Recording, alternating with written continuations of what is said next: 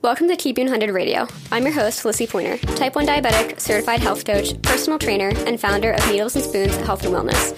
Inside this podcast, you'll find the real and raw conversations around diabetes management, including the lessons that we don't learn in our endo's office, my best tips and trainings, and conversations from the experts that I trust inside the community so that you can create more predictability in your diabetes management and feel empowered while doing so. Let's dive in. Keep 100 Radio is brought to you in collaboration with SkinGrip, the only patch company that I trust with my diabetes devices. I started using SkinGrip about 2 years ago, and before I found them, my Dexcom would last maybe 4 or 5 days before falling off, making it really hard to lift weights, hike with my dogs, or just wanting to do the everyday things that I love. But now I can confidently travel, work out, and navigate life with diabetes without having to worry about dealing with insurance more than I have to, begging for replacements, and resorting to finger pricks. Plus, I'm in love with their mission to help us live fearlessly with diabetes. You can check out SkinGrip at skingrip.com and save 10% on your order by using the code LISSIE, LISSIE, at checkout. What's up, everyone? Welcome to another episode of Keep You 100 Radio. I'm always super excited for all these episodes, but this one I'm particularly excited for because I have my co-coach, Jessica Hrdlicka, and we are going to talk all about things about healthy and sustainable weight loss if that is a goal of yours. Jess is a registered dietitian and certified diabetes educator and has been in the health and wellness space for over a decade. Jess graduated from the Florida State University with a master's degree in clinical nutrition. She joined the Needles and Spoons team in 2019 as a nutrition coach and started her own nutrition coaching business in 2020. She specializes in helping women with diabetes and insulin resistance lose weight eating foods that they love. In her spare time, she's making a ton of yummy and delicious healthy recipes that everyone can enjoy. And I can attest to that because I literally make your protein muffins, I think, almost every week. Yes, I love it. They're so fun. Jess, I'm sure that everybody kind of knows you from my Instagram page and just kind of being aware of Keep You 100, but do you mind taking some time to introduce yourself and just kind of sharing a little bit more about, you and what you do? Yeah. I've been a registered dietitian and diabetes educator now for about a decade. And I originally got into nutrition just because I love food. I definitely struggled with my own, weight loss journey and eating disorders and stuff like that prior to getting into school for nutrition.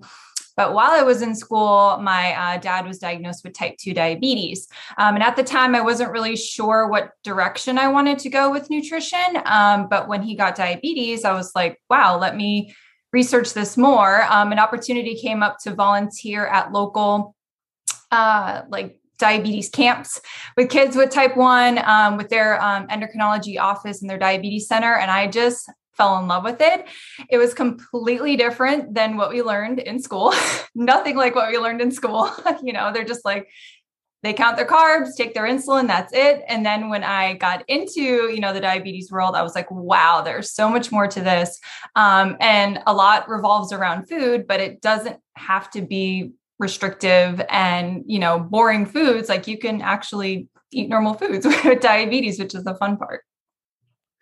That's one thing that I absolutely love about your approach and that you are completely restriction free. And just to kind of give everybody some context, like Jess is, like she mentioned, she's not diabetic, but you would never know just by having conversations with you and how you interact with our clients. You are so understanding of the actual condition, and you make sure that everybody feels empowered by food and feels like they can fuel their bodies. So if you don't mind, can we take a quick second just to explain kind of what you do for first our clients inside of Keep You 100, but then also what you do for your own clients inside of your own business? Yeah. Well, thank you so much. I'm always the odd man out that doesn't have diabetes, but I really try as best as I could to think about, what some scenarios would feel like. So I really try to be mindful of that when I'm talking to everyone in the group. But yeah, inside Keeping It 100, I'm the nutrition coach. So I talk a lot about macronutrients and obviously, carbs and different types of carbs. But we also go into, micronutrients and fiber and bolus strategies for different meals with different macronutrient breakdowns. And then I also talk to our group about testing their carb ratios, doing basal rate testings and insulin sensitivity factor testing, because a lot of that is not explained at your endocrinologist office, but it makes a huge impact in your blood sugar management. Yeah. And then when I'm working with clients individually, we really do a deep dive into their behaviors around food, how they feel around food. I help a lot of women lose weight with insulin resistance, prediabetes or diabetes. So obviously being mindful of, foods that are going to be good for blood sugar balancing, but a lot of it is working through that mindset of, how to create those small behavior changes that really lead to their success. And there's a lot we really have to break down through, learned dieting or societal, just dieting and all of the information out there that's overwhelming. And we just kind of break all that down and set, realistic goals and solutions for them individually. Great. So let's kind of talk about that a little bit, because I feel like when we are diagnosed with diabetes, and maybe I'm just speaking from my own experience here, but we're kind of taught that, okay, restrict your carbs or limit your carbs, have X amount per day, take this amount of insulin, and so forth. So that's like one limitation when it comes to our mindset around food. But then when you add the weight loss context around it too, it can get even more confusing. So do you mind kind of sharing maybe the things that your clients typically walk into believing, and kind of what shift you help them create? Yeah. Yeah. And I think it really sucks to hear the experiences when people are first diagnosed and whoever they encountered that was like, you can't eat this anymore. You can't do this. Because it's so, it's such a overwhelming and fearful experience to begin with. And then to be told that on top of it, I'm sure it's such head spin. But so, yeah, when I meet with people, sometimes they're, hesitant to even talk to me because they think I'm another person that's going to say, don't eat this and don't eat this. And, I'm kind of like, no, we're not talking about that here. So sometimes people come in with these, preconceived notions that if I'm trying to have lower blood sugars, I have to cut out this, or I have to go low carb. And then, like you said, especially with the weight loss piece, a lot of people are afraid of taking more insulin because insulin can cause weight gain, when in all actuality, excessive insulin sure could cause weight gain, but the amount of insulin appropriate for your needs, there's no reason why you have to keep gaining weight and gaining weight. And I think, the overall message a lot of time is just, oh, we'll take out the carbs because then I'm on less insulin. That's going to help me lose weight. Then I'm going to have better blood sugars. But we all know that's not really a sustainable long-term approach. And it's also pretty miserable, at the same time. So, that's probably the number one thing I hear, people already coming in and like, I know I have to give up this. And I'm like, no, let's figure out, if you love those foods, let's figure out how to make them work in your diet so that, you feel good and you feel satisfied. Yeah, that's huge, because when I was first diagnosed, I thought that I had to just eat like kind of salads all day. And not only did I have I had met with a dietitian and they kind of gave me the basic food pyramid of what to follow, but it was still it's like, okay, just eat this, this, and this.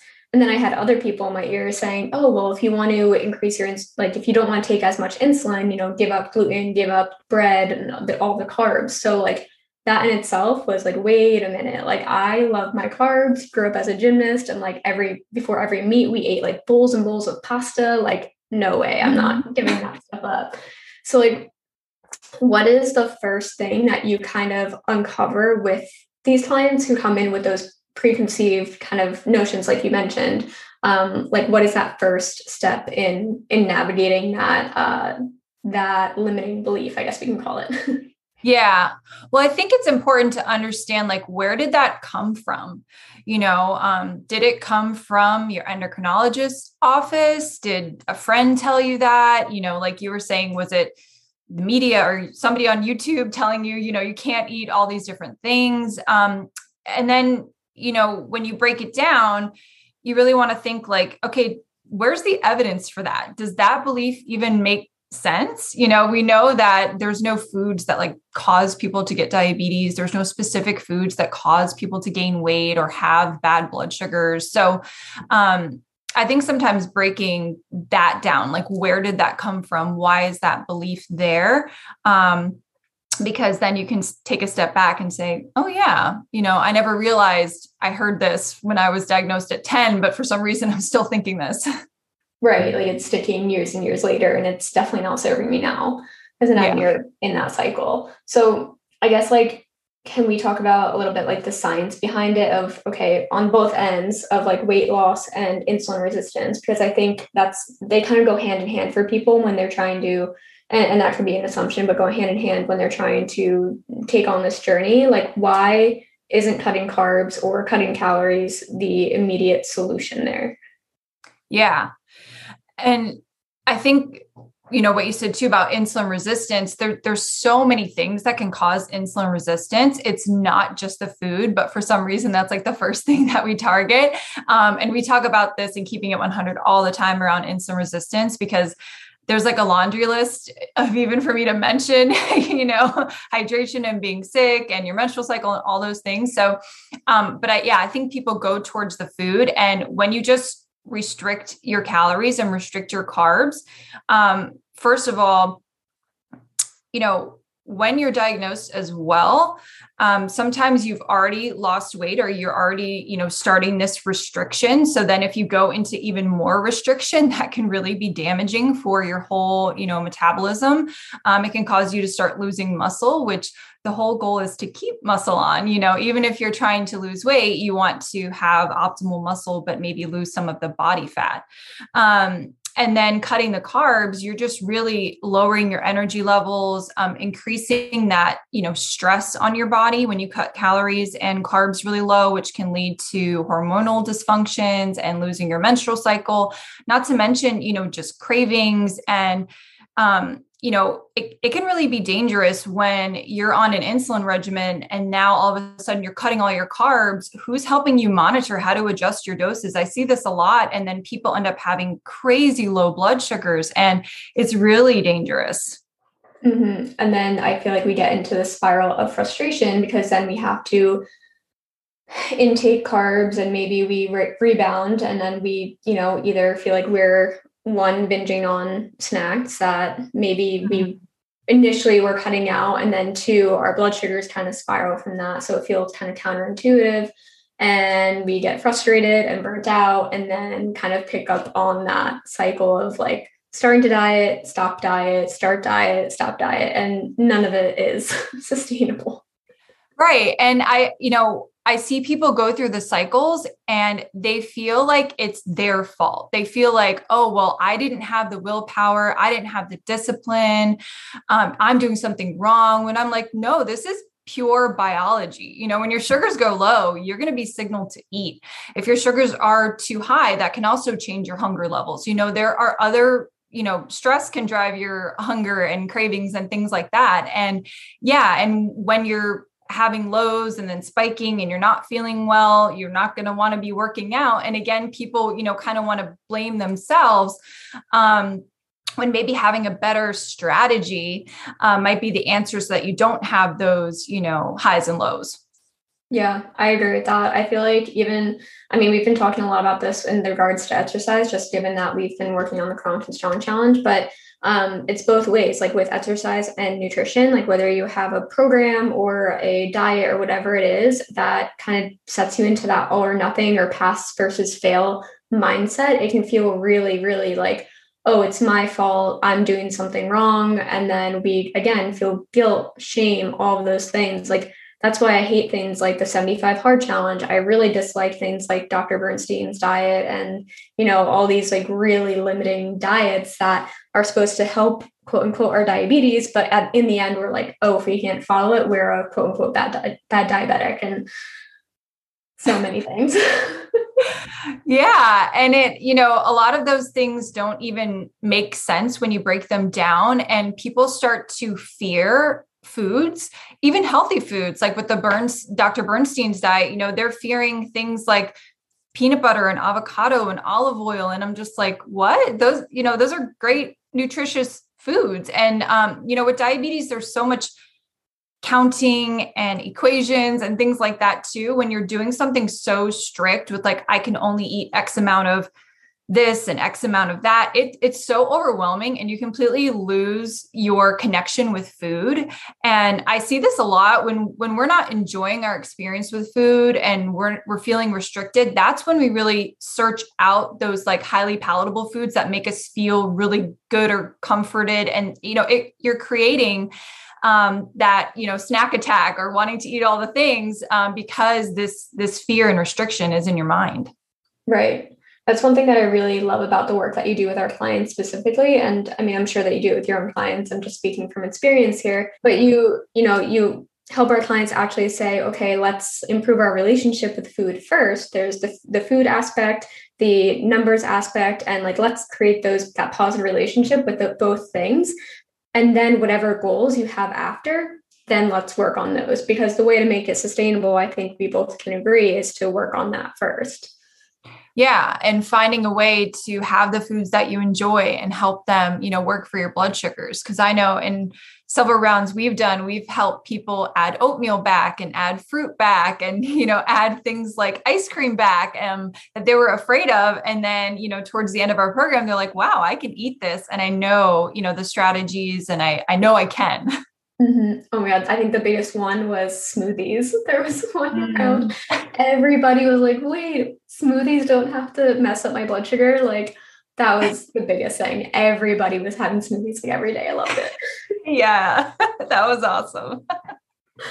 So let's kind of talk about that a little bit. Like when we're talking about just that initial mindset portion of, working on the relationship with food and relationship with a number, before anybody even wants to get into their weight loss journey, what are kind of some tips or advice that you can give them when they're working with that upfront?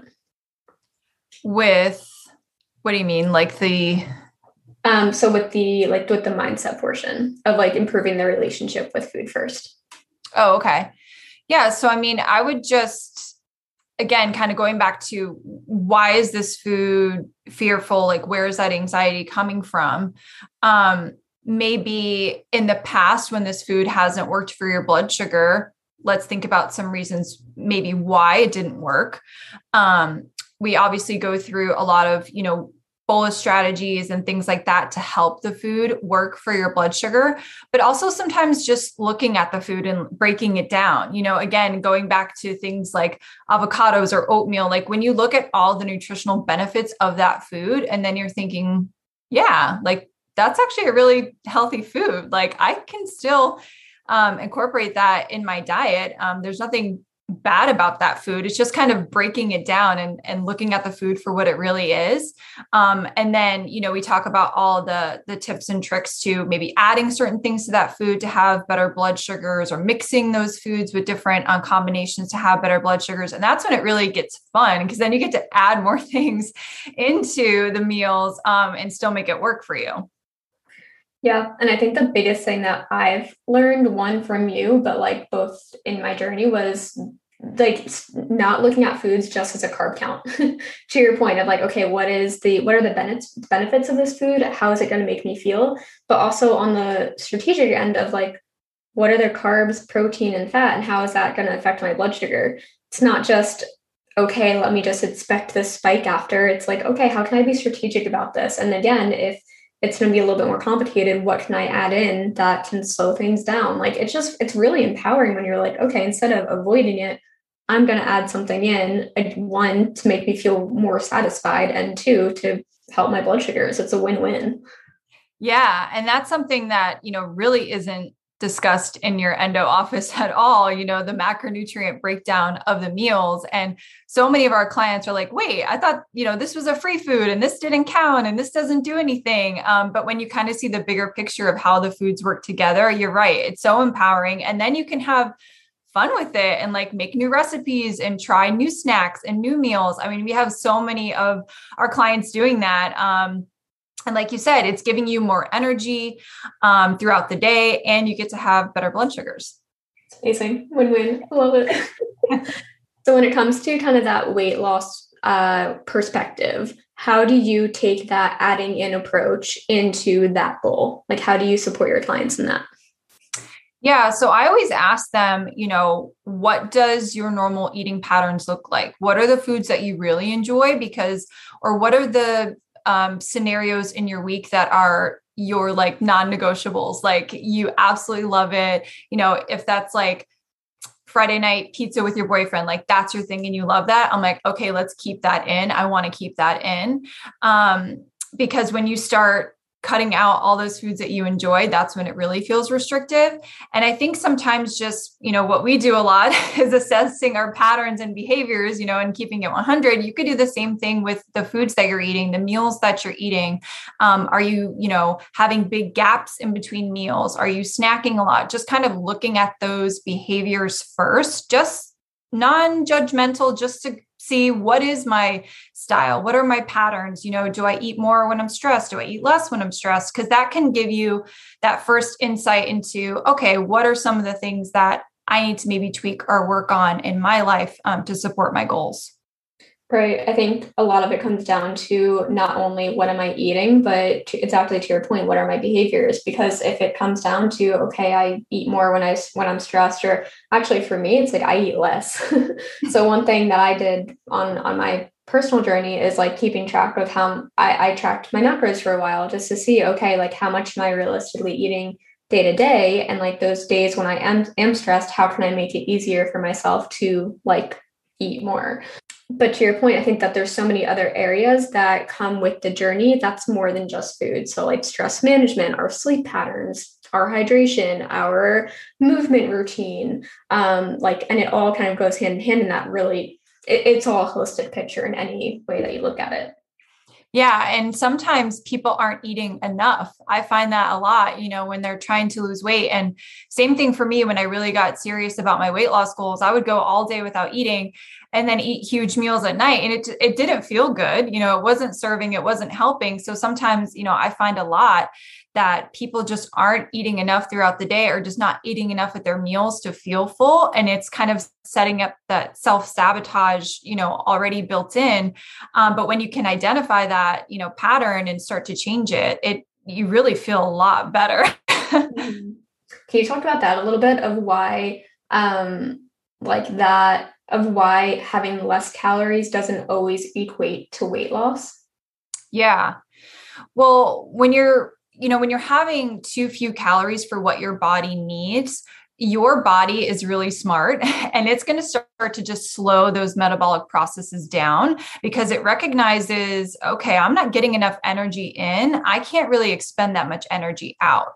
And then when you couple that, I know, Lissy, you talk about this all the time with the workouts, you know, if you couple that with like a high intensity workout, if you add not enough sleep to that or not enough hydration with that, you really start to stress your body out even more. And your body is not going to start giving up weight and fat if it feels like it's under stress and it's not getting enough food. And also, you know, it's going to drive up your hunger levels and your cravings. And it's not going to be something sustainable that you can do for a long period of time. And then you're compromising, you know, your hormones and your muscle mass and things like that. So it really gets dicey. And there are, you know, so many plans out right now that are doing this so super low calorie, and they seem really appealing because they work quick initially, but then you burn out, you're not eating enough, you know, you're tired, you have no energy. And then when you come off of the plan and you're kind of stuck, like, okay, now what do I do? You go back to eating like normal. And then you end up gaining a lot of the weight back because your body is already in that hold on to everything, keep all the fat for later mode. And that, you know, it's so damaging for our metabolism over time. And doing that back to back, that kind of yo-yo dieting, that's what can really, you know, cause years of damage. I wish that was something that wasn't so beaten in by like previous generations. I know that, and maybe this is just an assumption again, but I feel like, you know, our parents and grandparents, like that was the thing. Okay, like I have to earn my food, or, oh, I had dessert last night, I'm not going to eat breakfast this morning, or whatever it is. And I wish that was more like known. I wish more people took your approach of like, no, like we need a set amount of calories a day. We need to fuel our bodies. And that's how it works. Yeah, because, you know, when we're little, all of that eating is really intuitive. You know, when you watch kids, they stop when they're full, they eat when they're hungry. You know, they'll let you know. They're really good at that. And, you know, little kids don't eat very much at one time, but they eat kind of more frequently. And then like you said, with other generations and media and all these things as adults, it's kind of like we lose that. And then we're either eating because we were told we have to eat 6 meals a day, or we have to eat every 2 hours a day, or we have to fast now for hours and hours and hours on end. So we lose that intuition. And that's one of the most important things I think about the weight loss piece is, connecting with your body. Am I hungry? Do I need some energy? Am I full? Am I ready to stop eating? Connecting with that is key for, weight loss and blood sugar management and just, feeling good. 100%. So if somebody came to you and they're saying like, Jess, I am in such a plateau. I have, either gained weight or I've been in this, like, the scale's not moved in such a long time. What would be the first, because I know we can't say like, what is the advice you would give them? Because we know that everybody's scenario is different, but what would be the first few questions that you would ask them to consider? I would just, again, going back to those patterns. And, I think sometimes people get stuck in that all or mindset with like, I'm good during the week, but then I fall off on the weekends, or I'm good during this time, but I'm not good during this time. So sometimes when people come to me and they're like, I'm trying everything and it's not working, we can find a lot of gaps where they're like on and then off and then on and then off. And then that in and of itself is kind of slowing down that progress. And sometimes it could be not even realizing with certain meals, what is the breakdown of this meal? What are the calorie contents of this meal? If you're someone that eats out frequently, that's fine. But sometimes those meals are maybe a lot more calories or more fat than you initially thought they would be. So just kind of examining like, what am I actually eating? What are some of the things that may be not working for me? And then also the other things, the sleep and hydration, and are you taking those rest days? What does your activity look like? For some people, it, could be a little bit of activity, but maybe they're sitting for a lot of the day. So just adding in like more daily movement can help. Those are some of the kind of the places that I would start. But really, again, going back to examining those patterns and behaviors, because I think sometimes when you start a process like losing weight, initially you're tracking and you're looking, and then over time, things happen, things change, which is fine. That's normal, but kind of regrouping and going back to square one and say, okay, what is working for me and maybe what's not working at this point in time. And if I can add something in there, like I feel like just specifically our clients that come through our program, when people bring that up as a goal, I always ask like, what is the intention of that goal? Like, what is the intention of the weight loss? One, what will it make you feel? What are you actually looking like? What are the actual emotions that you're looking to feel instead? So are you looking for confidence? Are you looking to feel strong? Are you looking to feel energized? Like, what is in correlation with that weight loss? And a lot of times people like that goal isn't exactly what they thought it would be or what they wanted it to be. So I feel like really understanding, okay, like what does this goal actually mean? Is it about the number? Is it about how I look in certain clothes? Is it about how strong I feel? Like what is behind that? Yeah. And I feel a lot of times that weight loss goal could be coming from someone else too. Like your endo told you to lose weight or something like that, or, a parent, those kind of things can come up later on. Yeah. So, and then I think people also have this idea that when they hit that number, that weight loss goal, that other things in their life are going to get better miraculously. It's like, when I lose weight, I'm going to go on a trip. When I lose weight, I'm going to meet my person, and those things aren't necessarily true. And I think that's when people, they lose the weight and they're like, wait, I'm still feeling stuck because we didn't really identify, why was the weight loss such a big goal? What are some other areas of your life that maybe you feel like are missing or lacking that you want to improve that maybe aren't even weight related? Right. I love that so much. And that's something that we really learn in the, just as far as like the holistic approach, like there's that, it's all a combination that goes into wellness. And if you guys are listening to the podcast and you've listened to other episodes, you know what I'm talking about, but that, like there are all these areas of wellness. So your creativity, your education, your homemade meals, your relationship, social life, like there's a whole big wheel. And like that's how we measure wellness, is how fulfilled we feel in those areas. So exactly to your point, like, is this goal just to feel satisfied in those other areas? Okay, if so, how can we maybe feel fulfilled in those areas first before we tackle that goal? And once we do, is that still a goal? Yeah, definitely. And I know, Lissy, you've talked about this before, that sometimes weight loss is pitched as like a part of the solution to diabetes, which we also know isn't necessarily true. Just because you reach your goal weight, you're still going to have diabetes and, be managing those blood sugars, and at a lower weight, that may not make it miraculously easier to do. So we kind of got to take those things away from each other sometimes.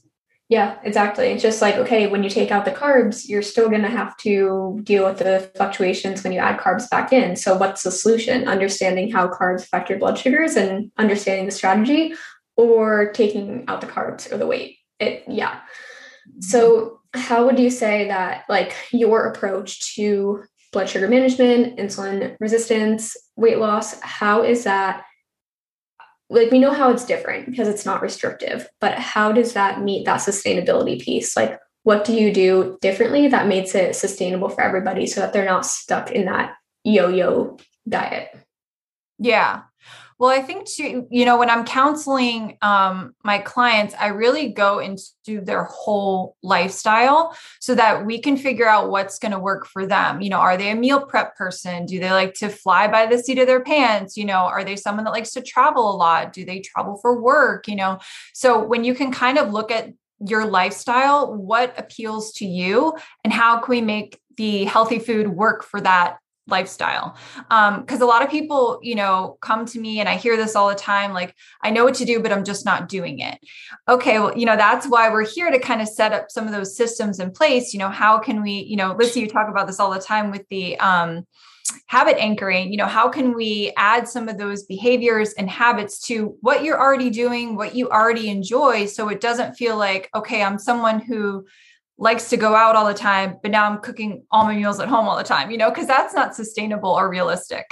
Right. Obviously, like, not for nothing, but if people are saying, like, I know what to do, but I'm not doing it, that's not the solution, because it's never going to be something that you do consistently, because obviously there are those roadblocks that happen. That's number one of behavior change. So yeah, I love that. Make it work for your lifestyle rather than make your lifestyle work for the goal.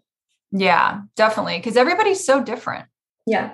So with that being said, not only is that kind of a roadblock that I think you probably see in the beginning, but also when people are trying all of these things over and over again. So when would you say, okay, like, you've done a lot, like, when is it time for a break, or to kind of set that goal aside and focus on other things? Yeah. I mean, I think when other situations happen in your life that are really stressful, or sometimes they even have people take a break when they're, maybe their blood sugars aren't looking, in the control that they want them to be. Because sometimes people are trying to lose weight. But if we're having higher blood sugars, or maybe you're having a lot of lows, we might need to go back to, okay, the medicine needs to change, the dosing needs to change. The blood sugars are going to be more important, for your health overall than losing these last 5 pounds. Right. So that may be a good time. Or, like I said, if you're just going through something really overwhelming or stressful that you don't feel like adding the weight loss on top of everything you're having to do is way too overwhelming, then I would say, you know what, it's okay to take a break or to pivot. If something really isn't working for you and you've just been trying to make it work, maybe it's not the right thing for you. And it's time to either take a break, reassess, pivot, try something else. But yeah. Yeah, I like that a lot. I work with a personal trainer, and one thing that I've really appreciated is that when, like, say, weeks at work are really stressful, or I just went through kind of like a 2-month period where I was so stressed, so overwhelmed, like, movement was just not my top priority. And instead of giving me that, like, oh, never miss a Monday, or like, your goals don't stop kind of like talk, he was really gentle about it and said, like, hey, like, there's still ways that we can make movement and like movement a priority without having to overstress, like put you in overload of saying, okay, making sure I'm getting 4 workouts a weekend, making sure I'm progressing on my on the movements. Like we can still have different priorities. That's okay. And then when I'm ready and feeling okay, like I'm back into it. Okay, now we can get back into focusing on the movement, getting your 4 workouts a week. And I like that gentle approach of like, okay, like it's okay to pivot. So yeah, it's okay to focus on, okay, like fueling your body, but it doesn't have to be for the purpose of weight loss. Like there are still other ways to focus on you. Yeah. Yeah. One week you might be all gung ho and wanting to cook everything yourself. And then the next week it might just be, I need to drink some water this week, or I need to get in some veggies this week, and that's going to have to work. And that's completely okay to do. And you shouldn't beat yourself up about those times because they're going to happen because we're humans. Yes. Minimum viable commitment. Yes. For anybody listening who doesn't know what that is, that's something that we teach our clients a lot for this specific purpose. Like, okay, what is one thing that you can commit to this week? If nothing else, that's your baseline. So yeah, I really love that approach, Jess. So what would you say is the importance of having like a mentor or a coach or someone like you a part of the journey? So like, because obviously we know there's a lot of programs online, there's a lot of just like basic diets, there's books. Like, what is the importance of having somebody right next to you, guiding you along the way? Yeah. I mean, first of all, having that individualized approach is really key, because like you mentioned, there's so many programs out there, but when you have a coach, a dietitian working with you, we're really thinking about the whole picture, including your medications and other conditions and your lifestyle, your behaviors, and your history, what's been going on prior to that. And then, they can be that other person to like you said, with your trainer, hey, it's okay to take a break, or, hey, I think we need to pivot. This isn't working. They can sometimes catch some of those things that we don't see when we're so hyper-focused on certain areas. So help you kind of zoom out, and also just have that accountability and support. Diabetes is hard. Losing weight is hard. Sometimes it's just good to talk it out and know that you're not alone and feeling like that. That's what's so great about our group. But yeah, definitely having a coach or a mentor that understands, that can support you is so important. Amazing. So inside of your own personal coaching, do you do private coaching, group coaching? What can people know about how you support your clients? Yeah. I mean, right now I'm doing private coaching. So, that is, biweekly calls and then weekly check-ins in between, definitely providing that accountability and support. But yeah, I love it. It's so much fun. I don't have room for a lot of clients, but a few private spots. So if you're interested, let me know. Yeah. Where can people find you? So on Instagram, I am Jessica_nutritionist. Same with TikTok, although I'm not on there so much. That's probably the main place you can find me. I also do have a Facebook page of Jessica Nutritionist where I basically post tons of recipes up there, and other tips too. But it's fun. They are literally, guys, like I say this every time, but if you go to Jessica's page, her Instagram page or her Facebook page, like you'll just drool because there's so many amazing recipes. So if anything else, go follow her on Instagram because you will not be disappointed by the recipes. Yes, I love cooking and baking primarily. So Jess, thank you so much for hopping on. I think this was a really eye-opening episode for a lot of people, and I'm really excited for everybody to meet you on Instagram and just dive into more of what you offer. Yeah, thanks for having me. This was so much fun.